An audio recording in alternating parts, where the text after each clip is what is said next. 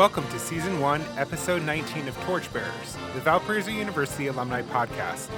On today's episode, we talk with alumnus Andrew Robinson, class of 2010, and recipient of the 2020 First Decade Award, about his Valpo story. Stay tuned!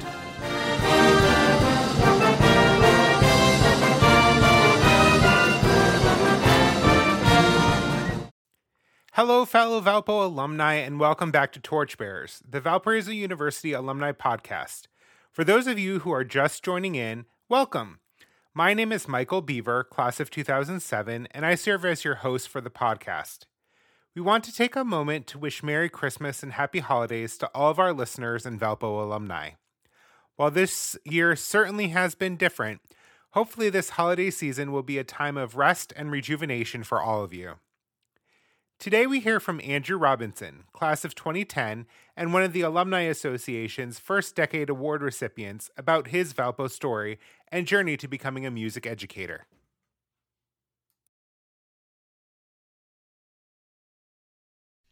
Our guest on the podcast today is Andrew Robinson, class of 2010. Andrew, welcome to the podcast. Thanks so much for having me. Sure thing. So, Andrew, to get us started and kicked off, why don't you go ahead and tell us a little bit about your time at Valpo and your path after graduation?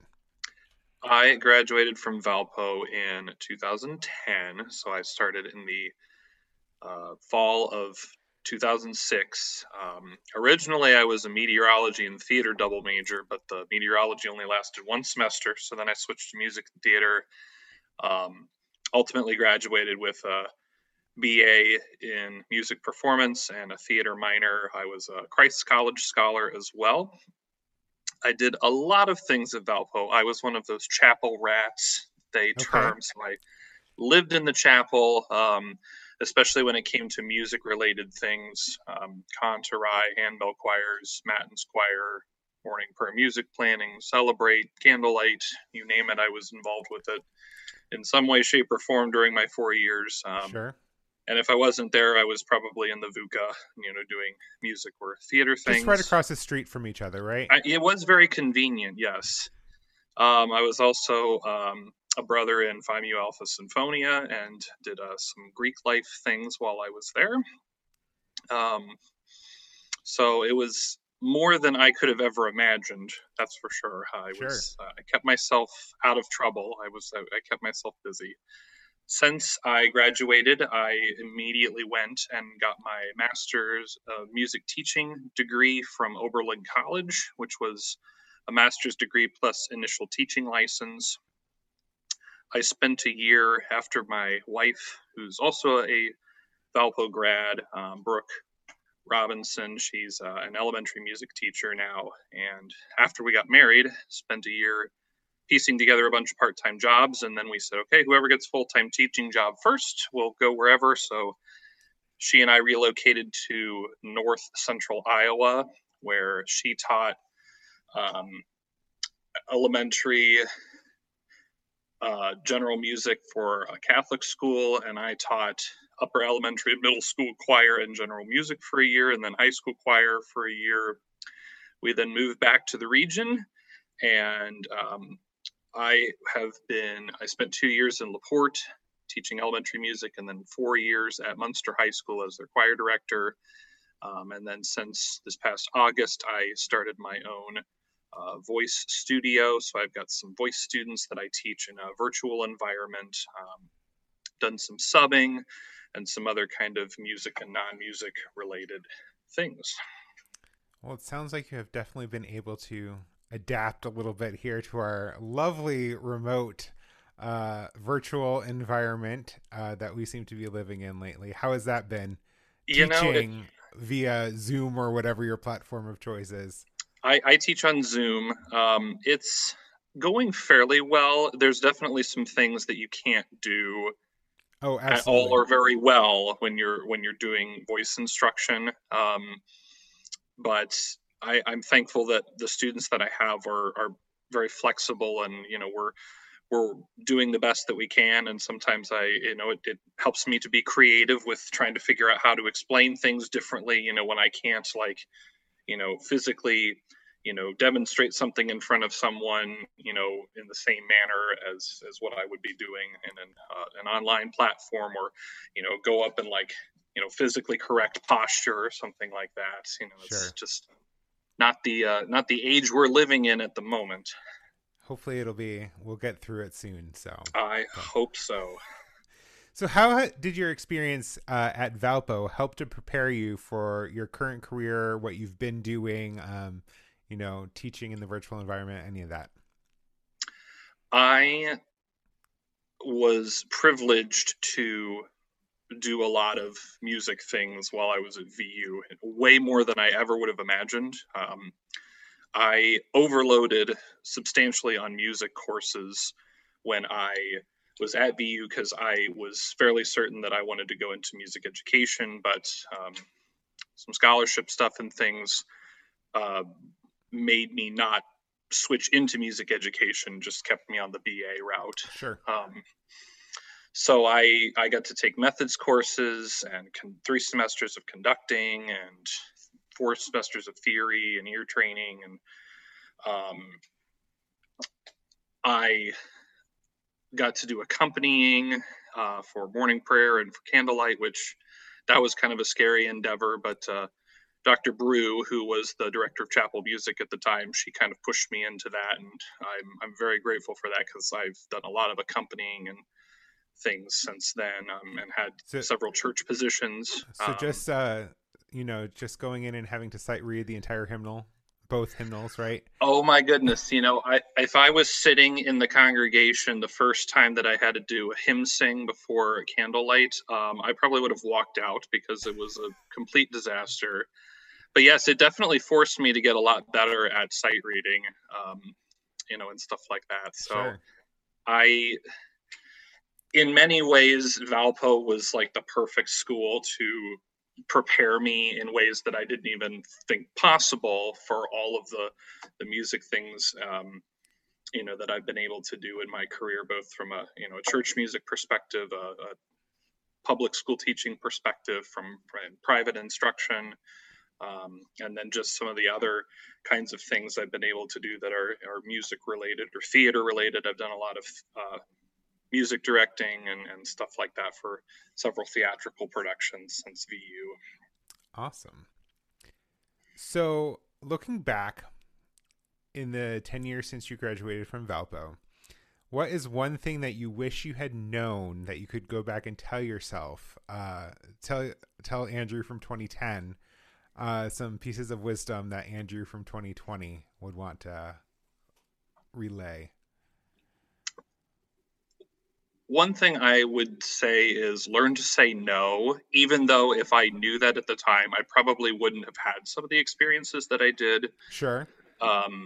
But especially now that my wife and I, we have a 1-year-old son, and it's really kind of, made me change my priorities a lot, so that I can, be more of a father, especially, and a husband.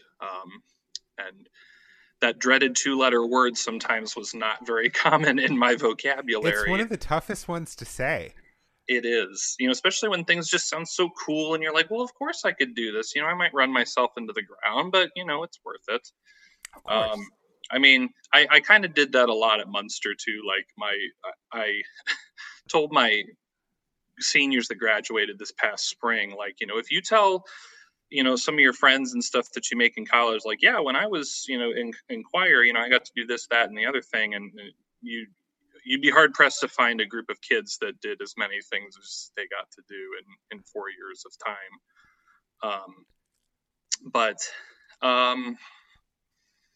Yeah, that's probably the biggest thing. And I think I'm learning that a lot more now as I get older. Of course. And I think we would all tell our younger selves that too, but at the time you're like, I can do anything. And I think that's just that's a Valpo student thing, I think. Yes. Too.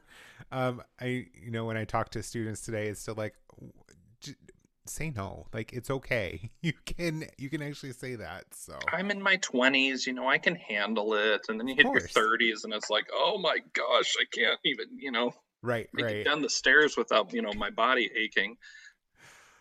Too much. So, Who are 3 people that have been most influential to you in your life? Are you speaking like specifically of Valpo people or just 3 people in It could general? be at Valpo. It can be 3 people in general. It can be anybody. That's a great question. I am going to go with, surprise, surprise. They're all music people that I've Sure. had in my life. One I mentioned earlier, Dr. Lorraine Brew, who was the director of chapel music. She directed the Connery, university organist for all 4 years while I was there. Although she was actually on sabbatical my very first semester, so I had Dr. Dennis Friesen Carper was stepping in and directing the Connery at that point. But she definitely saw a lot of things in myself musically that I did not see, especially when it came to piano things. She was very smart in that she kind of kept offering me like leadership positions in Connery, hoping that I like wouldn't just abandon and like go audition for chorale or something like Sure. that. And that was a tough decision, to decide which of those kinds of things I thought would be more beneficial at the time to do, and I'm very thankful for all of the leadership kinds of things that she gave me, that she pushed me into. Hey, you should accompany at morning prayer. Hey, you should accompany for candlelight and things like that. And at the time I was like, are you sure about that? And but it forced me to grow in ways that I think I either was scared to grow in or just didn't realize I really needed a lot of pushing in. And they've helped me immensely. So she's really one of my biggest mentors that I've had throughout my life. The other Valpo person would be Dr. Jeff Dobler, who is the director of music education and bands, who I had for many, many classes while I was at VU. We also worked together for a summer at Lutheran Summer Music when he was the band director, and I was a handbell choir intern, and he was also directing one of the handbell choirs. So Sure. we were joined at the hip basically for a month, and since that time, we've had the opportunity to do some collaborative things. He was the one that invited me to be the chorus master for the world premiere of Johann de Meys Symphony Number 5 a couple of years Okay. ago, and just encouraging for the Northwest Indiana High School Choral Festival that I helped plan and start, that happened last year and sadly couldn't happen this year with all the pandemic stuff.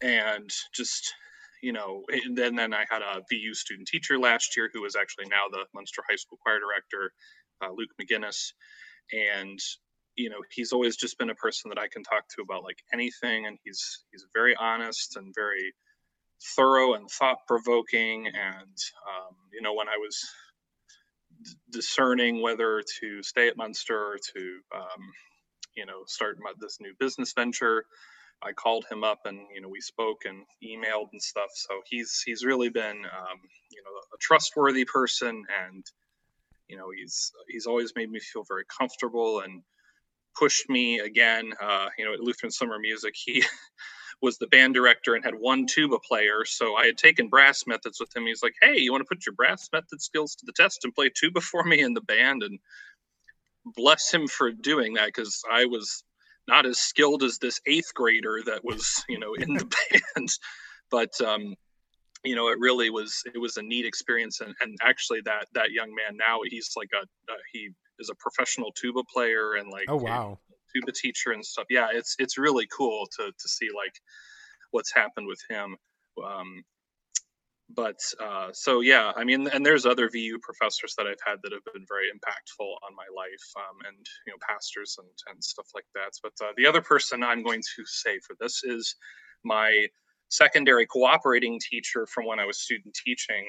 His name is Bill Zerke. At the time, he was the director of choirs at Avon Lake High School in Avon Lake, Ohio, which is where I did my student teaching. One of the best choral programs in the state of Ohio.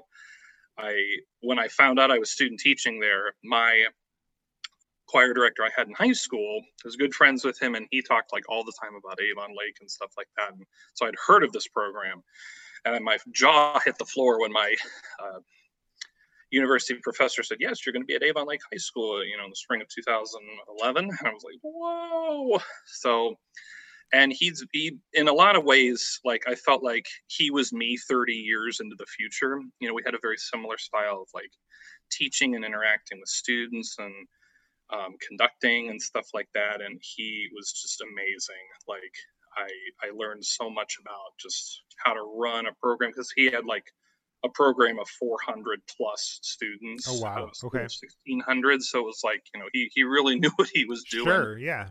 And, we've kept in contact since then. And, he's really kind of continued to help mold and shape me into, being an effective conductor and leader and stuff like that.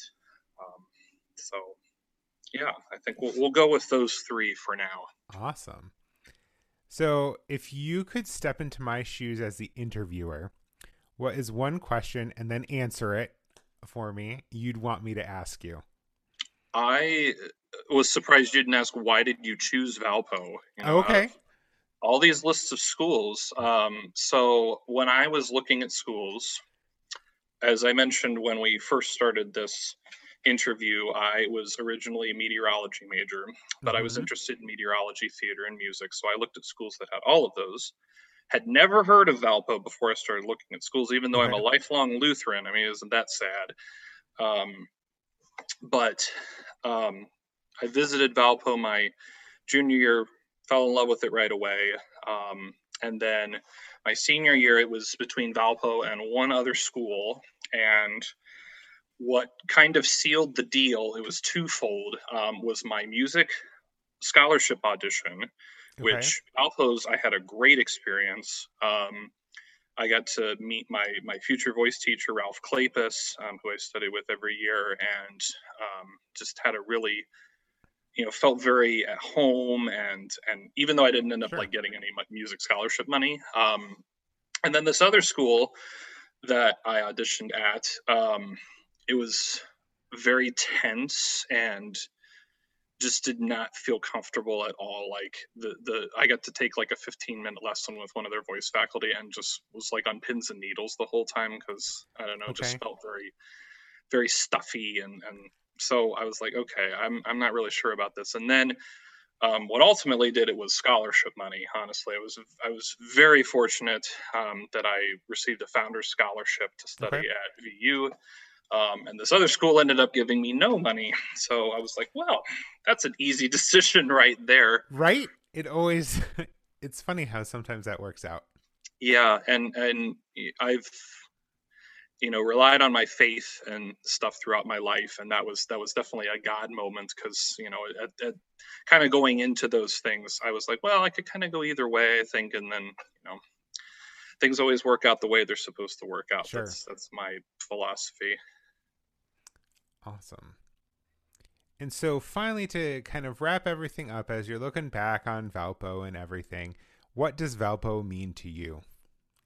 I think, simply put, Valpo means home. I've met some of my best friends. I met my wife, and we've been married for almost 9.5 years now, and we have a 1-year-old son. I had more experiences than I could have ever imagined. It was for me, it was perfect. It was the perfect fit.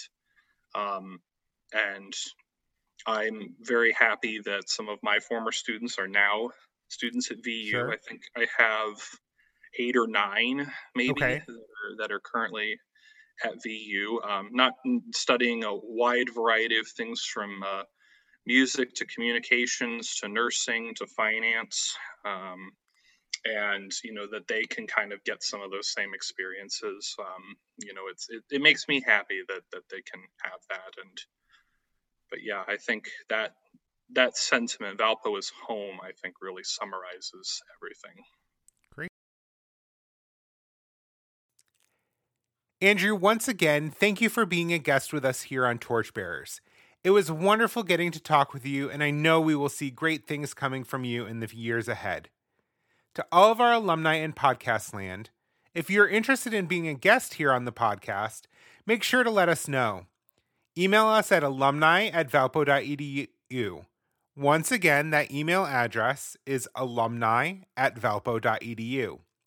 We look forward to hearing from you. And for all of our alumni out there, stay well, stay healthy, stay safe, happy holidays, and go Valpo!